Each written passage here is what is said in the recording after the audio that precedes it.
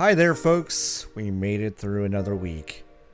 This is Fanbyte Daily for Friday, October 16th, 2020. I am your host, John Warren, and I'm here to give you the highlights of today's news and games and entertainment in less than 10 minutes. Stephen Totilo and Kotaku snagged an interview with the Xbox chief himself, Phil Spencer, on Friday, which provided some insight into the big decisions Microsoft has made at the outset of this new console generation. Here are some highlights. Spencer believes this holiday season will belong to the Xbox Series X because folks will want to get their hands on the most powerful new gadget right away, but believes the more affordable and less powerful Xbox Series S will be more successful in the long term as folks care more and more about price into the generation. Totilo asked Spencer about comparing the Series X and Series S, since Spencer is one of the only people on the planet who currently has both. Quote, "Being honest, the Series S has surprised me in terms of how it performs," end quote, Spencer said.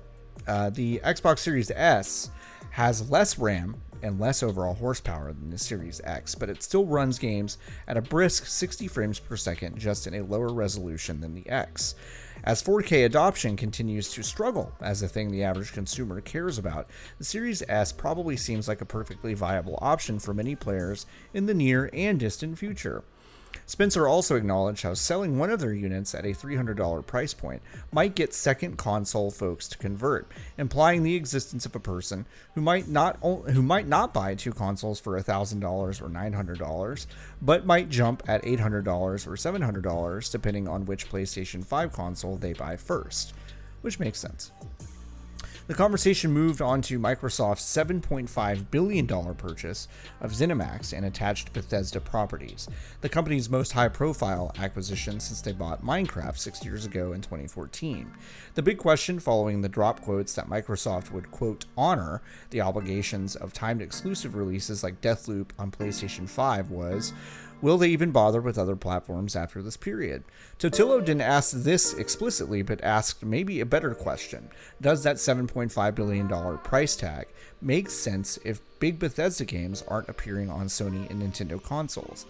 Spencer says yes, but with a caveat. The deal was never supposed to take those games away from a different player base. Strap in for a long quote. Quote, "This deal was not done to take games away from another player base like that. Nowhere in the documentation that we put together was, how do we keep other players from playing these games? We want more people to be able to play games, not fewer people to be able to go play games.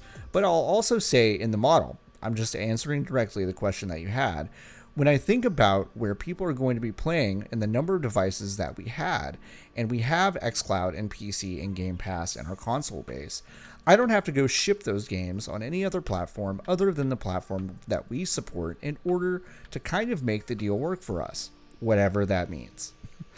That's the most pregnant whatever that means I've ever heard. But a lot of folks latched onto this quote feeling like it was a confirmation that Bethesda games would largely be Xbox ecosystem exclusives. But I saw this as being pretty expert bet hedging.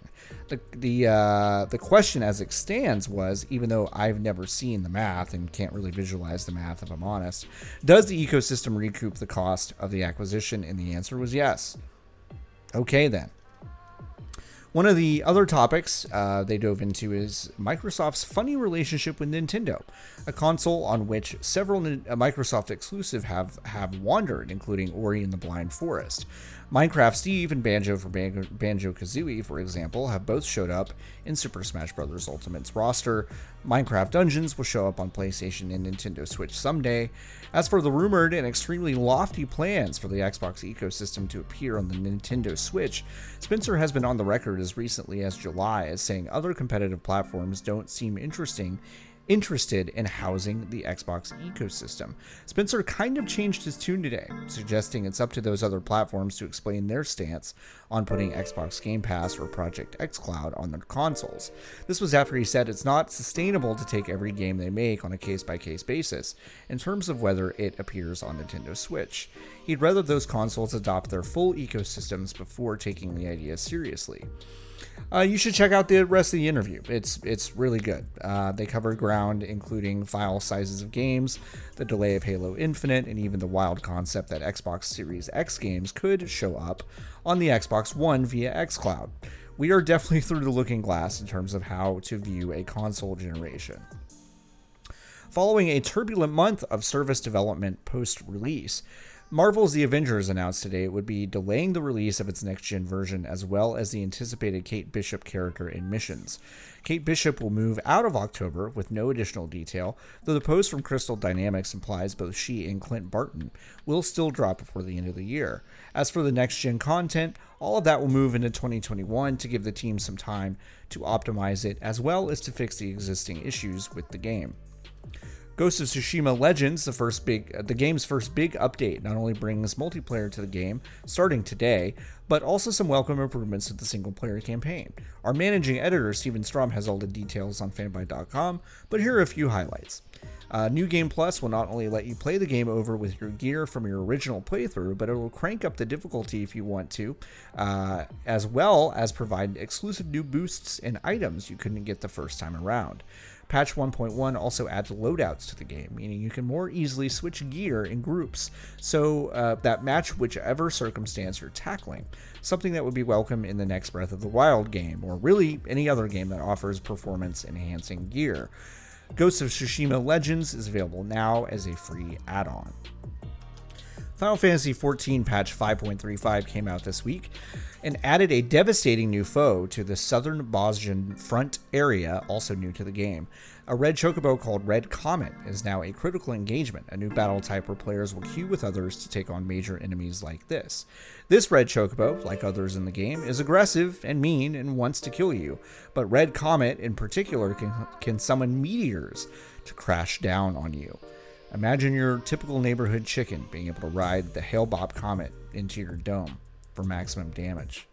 Unfathomable.